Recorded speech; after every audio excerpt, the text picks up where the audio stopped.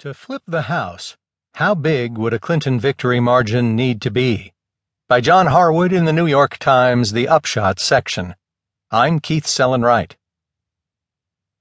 The larger that Hillary Clinton's polling margin over Donald Trump grows, the louder the question becomes, is control of the House of Representatives really in play? Among House strategists in both parties, the answer remains the same as it has been all year. Not yet.